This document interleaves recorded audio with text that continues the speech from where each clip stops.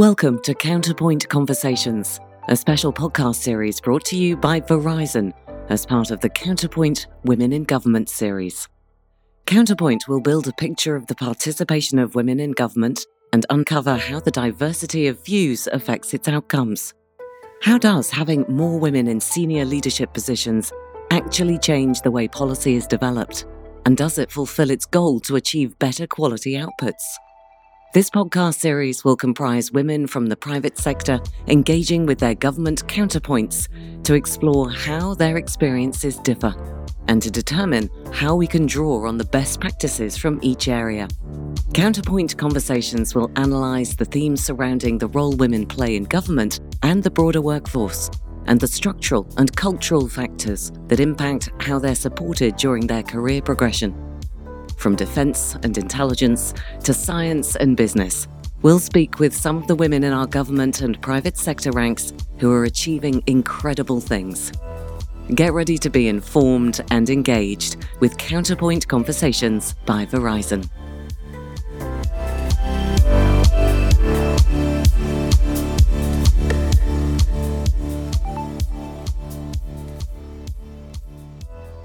Welcome to Turning the Language of Science into the Language of Business, part of the Counterpoint Conversation podcast series.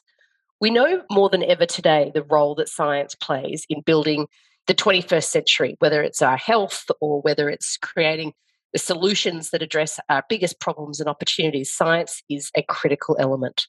However, we can only ever be really successful with these scientific endeavours if we can get them out of the lab and into the business landscape and into the lives of the people that science ultimately affects. This discussion will focus firstly on business as a counterpoint to science and the importance of business acumen to communicate its applications and bring it to life. Secondly, we're looking at the barriers encountered by women undertaking management and leadership activities in technical fields. I have with me to discuss Dharmika Mistry, who's the co-founder and former chief scientist of BCal Diagnostics and currently the head of medtech and biotech for Cicada Innovations. Alistair Gordon is the CEO of HFL Leadership, and while he helps technical experts who work with large enterprises manage the straddle between the deeply technical and the business landscapes, Alistair also has a story about his professional career where he's seen the role of bringing very technical into the business world in the 90s. So we'll be able to look through that lens as well. Welcome to both of you.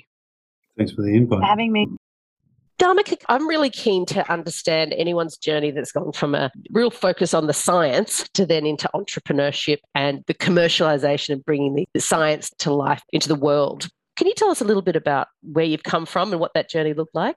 Yeah, so my undergrad was much like anybody else's out there in science, Bachelor of Science, majored in microbiology, and I basically was looking for something after that, and I ended up finding a job in a small biotech firm back in 2008. And so it was, not known as startup back then, but it was a small company, and I was working there as a lab technician and came up with an idea that ended up propelling me into the world of commercialization, basically. So taking a discovery that was very much a scientific one with a very low N and more of a theoretical thing, and trying to think about the impact that this could have in a real world setting. And I have to be honest, at the time, that eureka moment was there, but it was also, I didn't realize the impact that it could have and what I could do. And eventually it became the basis for a blood test for breast cancer detection, which when you say that out loud, it's a really compelling, wonderful, impactful and motivating thing to do. And we're talking about counterpoint today, counterpoints of the world. At what point did you have a scientist lens on? Did you say, oh, actually, there's ways to kind of broaden this out, find a market? It's a very different way of thinking about solving problems, isn't it? 100%. So I think the thing for me is I actually had quite an identity crisis early on. In science, we're trained to be researchers and do things that progress that particular piece of science. We don't always zoom out and think about the impact that that could have. I was working for a biotech company, so I knew that, and what they were doing was x-raying hair to detect breast cancer using what we call a synchrotron. So very complex beast, but at the end of the day, they were trying to find a novel way to detect breast cancer. So I kind of was lucky enough to understand what the why was, but the how was what I ended up working on. And I guess as a scientist, I did not have any of the commercialization skills. I was absolutely classically trained at doing things the old school way. And I knew very early on that I would have to transition into industry. And I was a little bit terrified because it would mean no publications. I was 22 when this all started, and that would be a real cutoff on my scientific track record. I was scared of not being a real scientist. I was not sure if business people would see me as somebody, ready to take on those business skills and challenges. And sure enough, I learnt by being on the job what my weaknesses were, what I didn't know, and what I wanted to know or what I could learn on the way, basically. You touched on something that I've heard over the years, and Alistair, I'd love to bring you in here, but the idea of, expertship as a scientist and that being defined by publications. And Alistair, your thoughts on that, exactly that sort of quandary of finding yourself in wanting to pursue things but being beholden to proof points that might not be that important in the scheme of things? Yeah, and so this sort of science is about accuracy and exactness and data-driven and evidence and testing hypotheses aggressively, and particularly testing other people's hypotheses aggressively and then publishing things and so on. And the commercialization piece that Dharmika is talking about is uncertainty, ambiguous, lots of different opportunities. I love the way, Dharmika, you described it as when you're a scientist, not zooming out. Such a beautiful description. I want to steal it straight away because we deal with a lot of experts. We're a leadership company, but we deal with a lot of experts. It's actually our fastest growing area, this expertship piece you were mentioning. And the biggest challenge for experts to go to the highest level is that ability to zoom out and then zoom back into the science. Dharmika is suggesting there's some technology that was developed that was a solution, then looking for where was its application. And that's very often the case for experts, I think, in organizations. So that ability to be technically brilliant and be able to zoom out and understand where that technology could be deployed or that knowledge could be deployed is a killer skill. And I think it has a lot to do with some of the STEM topics that we're talking about later on, which is, I'd really encourage experts, particularly female experts, at the earliest stage to do the zoom out that Dharmika has done, because that's suddenly where everybody can see the value you can add, and you're not just a technical person looking for the next paper. May I add a point there? So the thing that I think is the missing skills gap, which we all kind of talk about but don't actually do anything about sometimes, is communication.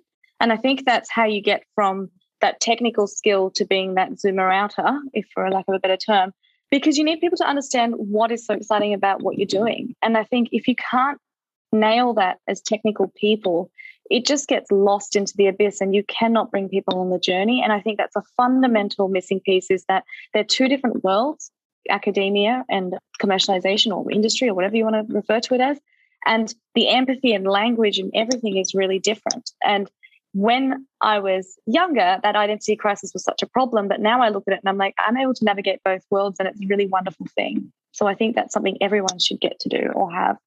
I get the sense as well there's a little bit of a cringe factor about anything when you're talking pure sciences and applied sciences and the commercial. I remember having a conversation with folk from the universities in Israel, and they dramatically changed the direction of the way that they look at the kind of commercial piece of research. And they said there was a shift in time in sort of Israel's history where they suddenly wanted to look outward at solving the problems for the world. That was how success was defined. Whereas I think culturally we still want to hold on to a lot of traditional practices when it comes to science. You would see that through Cicada, I guess. Yeah, I think so. And I think people love being an expert. It's a wonderful thing and you get really passionate about it, but you can't get everybody else to be excited about it when they don't even understand it, right? And you want them to relate. So that relevance to different groups, you never know who it could be relevant to, but it's just the art of communication. And as you can see, nobody probably really cared about viruses that much. And all of a sudden, the whole world cares about viruses and how we protect ourselves from them and prevent them, because it's become a relevant, relatable topic. And I think that's the key to anything we do in STEM, is making it relevant. Alistair, I'm going to bring you in here. Sorry, you were a publisher and a very kind of influential publisher at a time when people suddenly realised they needed computers. So it's the same thing and very technical stuff where all of a sudden you're taking this huge change that's going on in, the technology industry and reaching the masses. What was it like back then? And that communication piece is obviously legendary.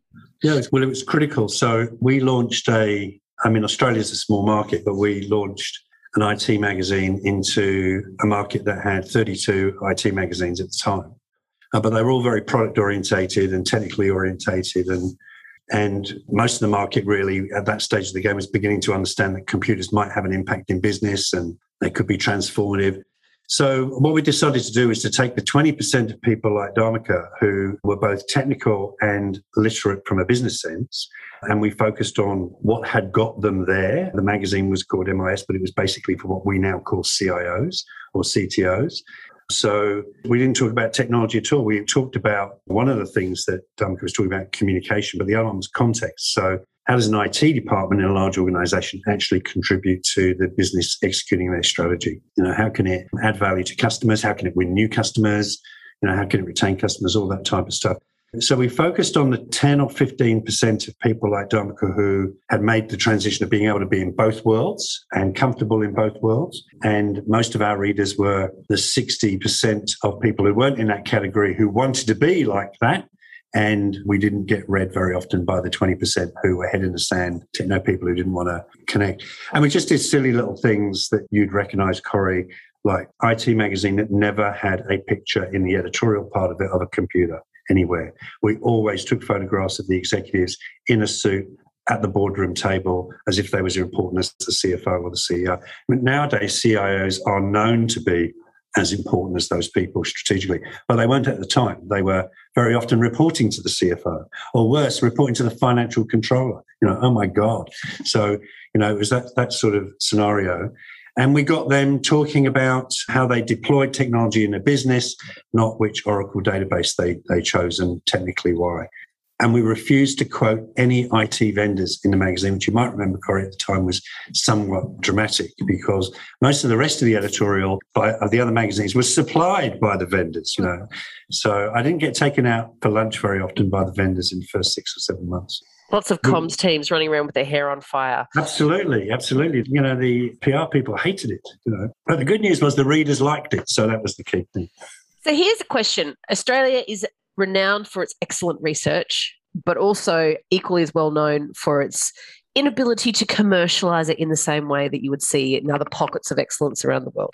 We're talking about the heyday of, MIS in, I'm going to say the 90s. So you've got a lovely rear view of all of those things that you're talking about translating from technical into broader business. What do you see? What were the things? I mean, you mentioned photos and those kinds of messages, but other kind of key structural, fundamental things that might be useful for anyone looking at how we drag our research excellence into the business world? Yeah, it's an interesting question, isn't it? I mean, I'm working with a client, and I'm very happy to mention the George Institute, who do a lot of medical research. And the reason they've become a very significant global research organization is that they did exactly what we were talking about earlier on, which is they focused on what are the big world problems that need to be solved, and then they really try and understand those problems, and then they bring back and say what science is needed in order to solve that problem. So they start with deployment rather than developing the technology and then trying to find a place for it, and they've had a big impact. I think Australia likes to think it's very gung-ho and what have you, but most of its institutions like banks, investors, high net worth individuals are remarkably conservative. We're thinking about raising some capital for one of the projects that we have going on, and I would get a valuation at least double and maybe 3 times as much in California as I would in New South Wales. And the money was easier to find. The sort of support that I know Dharmika offers startups is everywhere in California. There's lots of opportunities. So I think we've missed the boat in terms of building the infrastructure, and there's been this sort of conservatism. Remember that the vast majority of capital in Australia goes into building houses or digging stuff up and sending it to China. That's fundamentally the economy. And I think the number one problem with this economy is that we have a tax that benefits people investing in property rather than in new ideas. And that just destroys the entrepreneurial base of our psyche. We buy a house and hope that it'll double in value in 7 years, and that's how we're going to make our money. And there's nothing creative about that. And of course, it massively favors those who already have capital and disadvantages those that don't.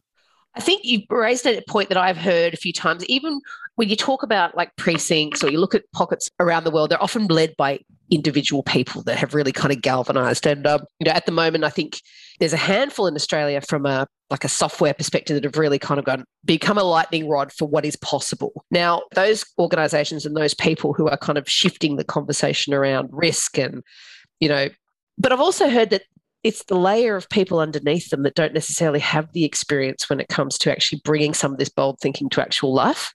And you need the depth of it. You need the experience of people that can be led by a maverick, but also feel comfortable to take risks to see out those projects. How do we change it at that mid-operational level?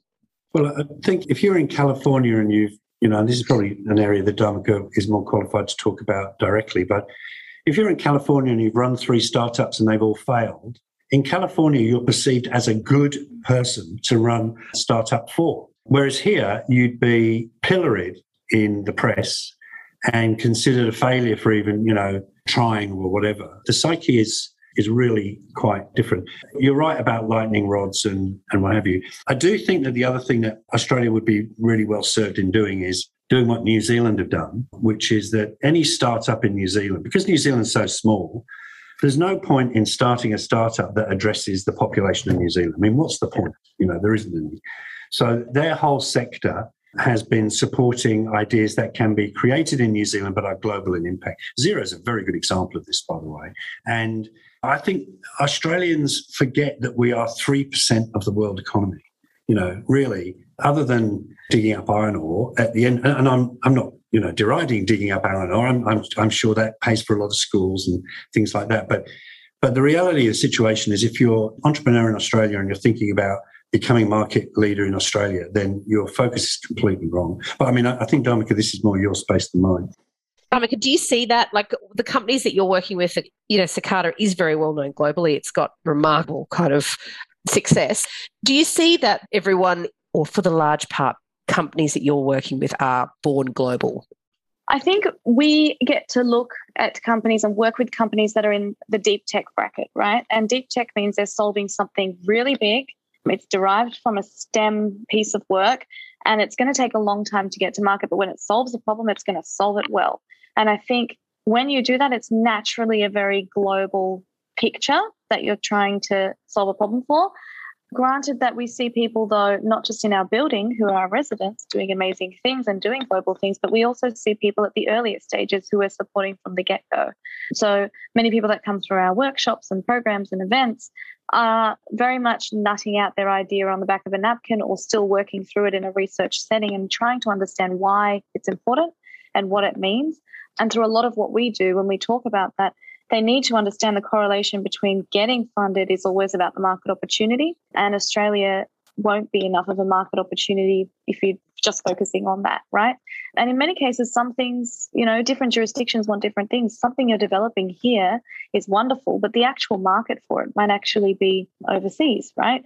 And that's where you're going to solve the problem for more people. And I think the George Institute, as you said, Alistair, who you're working with, theirs is about developing countries, and that's their focus. So a lot of those companies come in with that global perspective, but we have to teach it. We have to remind people to, again, I say it again, zoom out, because if you don't know, A, what you're working on and why, and then secondly, what the reach is for that amazing technology, if it even is valid to be something that could go to market.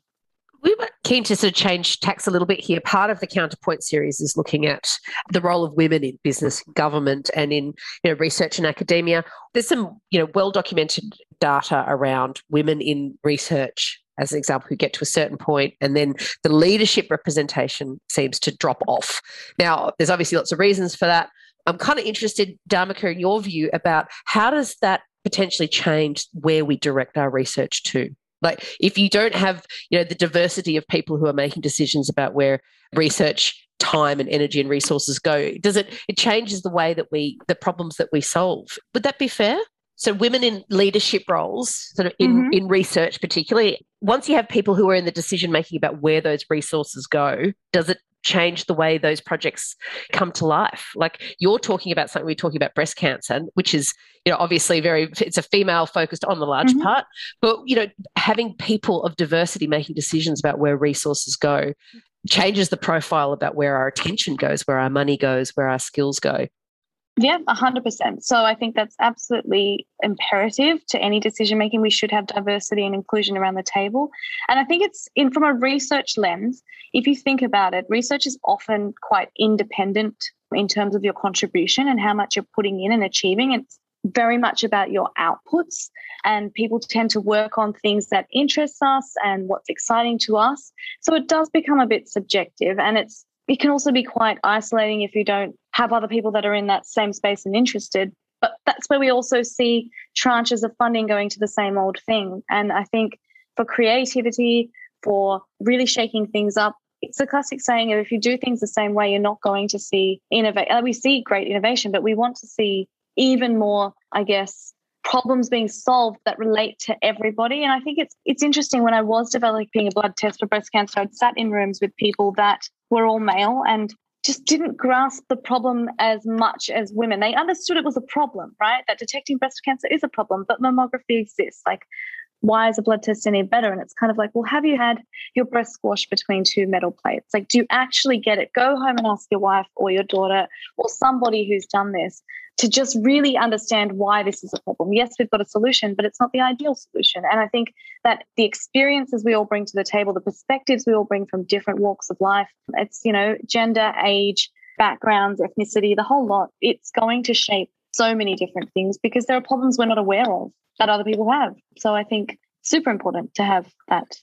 Corey, you'd argue that what Doug is just saying, Australia should be superbly placed to do that. We have one of the most diverse population. Our favourite song is that we come from all the lands around the world. But take a look at some of the larger institutions and who runs them, and there's none of that diversity is represented at all. And if there is any gender diversity represented, unfortunately, in the areas that I work, which is large corporates, that diversity is not diversity of thought. It's not diversity of perspective. It might be diversity of gender, but the men have chosen women who act and think like them to be on those boards.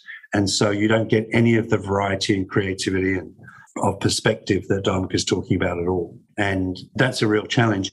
What is the role, and Dharmika, I'm interested in your views here, the role of men as part of the solution to getting better participation, better diversity of thought, that we're not just trying to find women who behave and think in the same way that men do? How do we include men on this journey?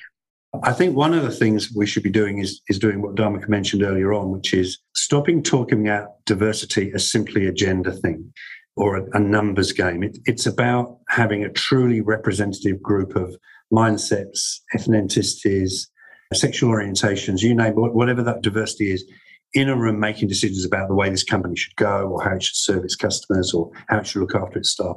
Until you get that diversity of thought and experience and perspective in large numbers, we're never going to break through that.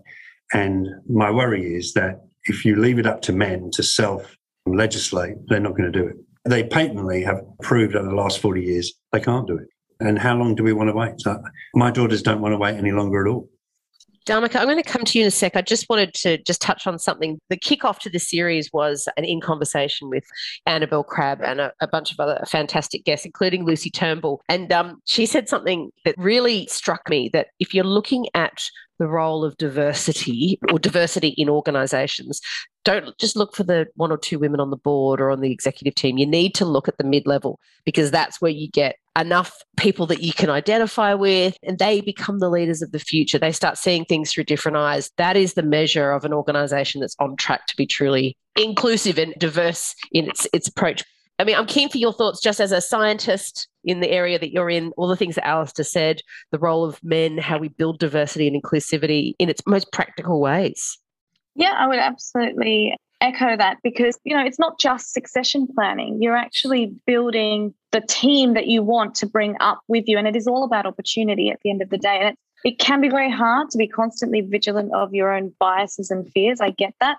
But I've always been a firm believer that storytelling is the way to break the stereotype. I've always just been quite open about who I am, where I've come from. It wasn't easy sometimes, but I think that's the way people understand a bit more about me and what matters to me and why I might be different, or what, gets me out of bed in the morning and what doesn't, those sorts of things. And that's simply done by interacting with different people. And I say this to all sorts of researchers that I meet along the way as well. I think it's the same sort of thing with research and industry and women and men and all those sorts of things, is you've got to network in circles that are more diverse as well, to put yourself out there, as well as bring those people into those sorts of events. And that's the hardest part. Networking brings opportunity, and that's where a lot of people are limited, especially if you don't have some of the privileges that other people have, or you don't know a lot of the people that other people know. You know, I came here with an Indian, born in England, raised in Australia. My parents don't have a tertiary education. There was nothing. I've built my networks on my own, and I'm very proud of that because it put me out of my comfort zone. But these are the things that allow me to then tell people or educate them on what is it that I can bring to the table, get them to hear what's important to me. And I think it's not always easy. I will definitely say that. Sometimes, people might think it's too much effort and you want to be taken seriously and you want to be a leader. But if people don't believe in you or they keep expecting you to fail, it kind of can turn into a really vicious cycle. And you just want to get off that hamster wheel and it just feels like it's futile. But if we don't break that cycle, then we're not going to be seeing women or anybody that's different coming up through the ranks. And if we don't see them coming up through the ranks, then we don't build a visible case for why other people should try to get there as well, because we just can't see it as something that's achievable. And I think that's the hardest part, is to keep fighting to build that future that matters to everybody, not just a subset of people. And when it comes to men, I'm not, I've actually been really fortunate. I've had a lot of male mentors that have been just as supportive as female mentors, and I've been very fortunate with that. I think it's because, I'm not even sure what it's because of. It's just because people were there to push me when I didn't have that confidence. As we say, women don't always have that confidence. I needed someone to kind of go, yeah, have you thought about giving it a go? Because you might actually be really good at it. And I was just simple things, PhD. I never really thought I was going to do one, and my mentor said to me, hey, I reckon you should have a go at that. And I was thinking, oh, well, look, I don't think it's for me. It's like, maybe you shouldn't, and there I was taking each step because somebody was guiding me and pushing me. So everybody has a role to play. I think it's absolutely important that we recognise that. That's a perfect example right there of what we in our business see every day when we're dealing with growth. I spent a week on a program with experts last week, so 20 experts in the medical field, and I would say that 2/3 of the participants were female. And I would say that nearly 90% of those females were introverted rather than extroverted, because they were, people like radiologists and physicists and people like this. They have been told on a regular basis by a whole swathe of men that they've come into contact with that they're not good enough, and that they literally have had the confidence beaten out of them. And it requires people to say to them, well, you can step up, you can add more value. Exactly the sort of mentoring that Dharmika is just mentioning there.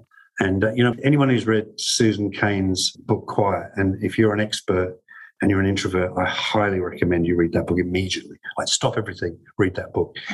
And she talks about a lot of data. And one of that piece of data is that, if you're a female and you see an ad on Seek or Indeed or what have you, and you can do 7 or 8 of the things on the list, then you might think about applying. If you're a female, that's what the data suggests. If it's 9, you will apply, but you'll still be nervous that you're not good enough. Whereas if you're a man, if there's one thing that looks vaguely like on the list you can do, you apply. And this is real data. That's not about DNA. It's not about how smart women are or how smart men are. It's about long-term cultural nurture. And that's really what we're trying to break down. I have to say that I agreed to come on because of I want to represent these people that I see on these workshops. I've done quite a lot of coaching of senior females in large corporations as well.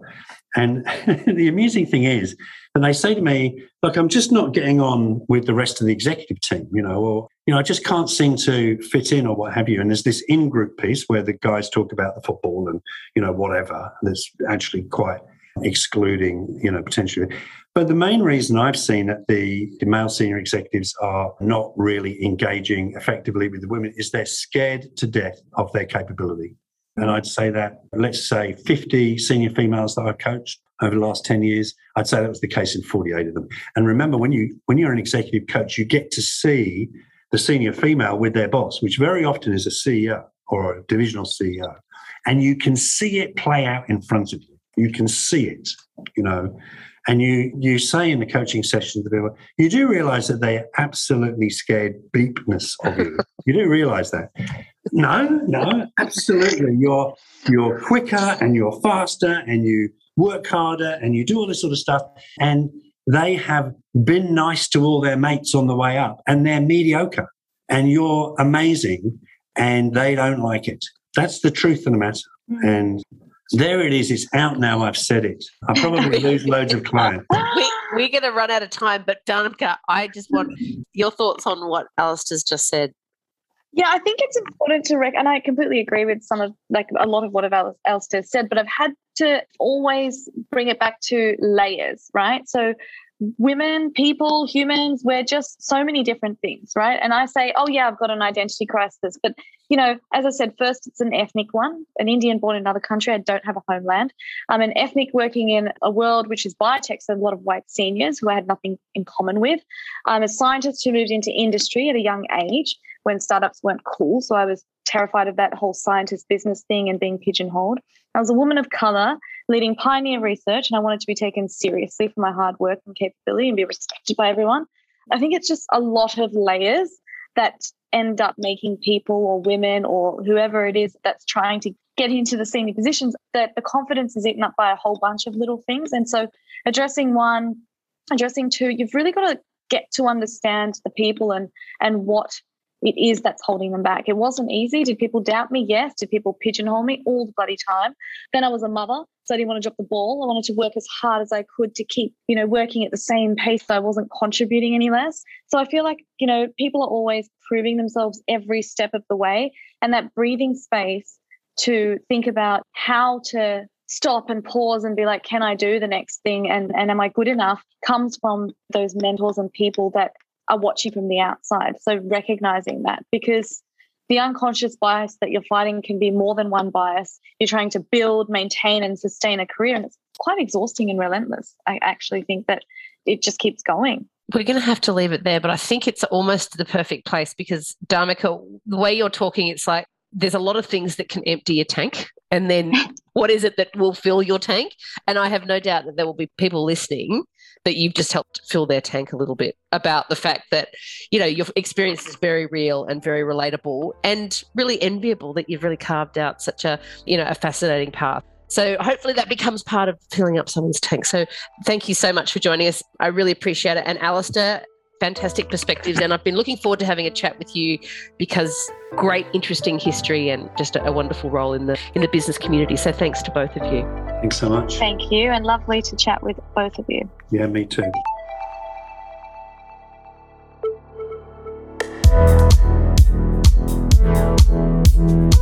We hope you enjoyed this special Counterpoint Conversations podcast by Verizon.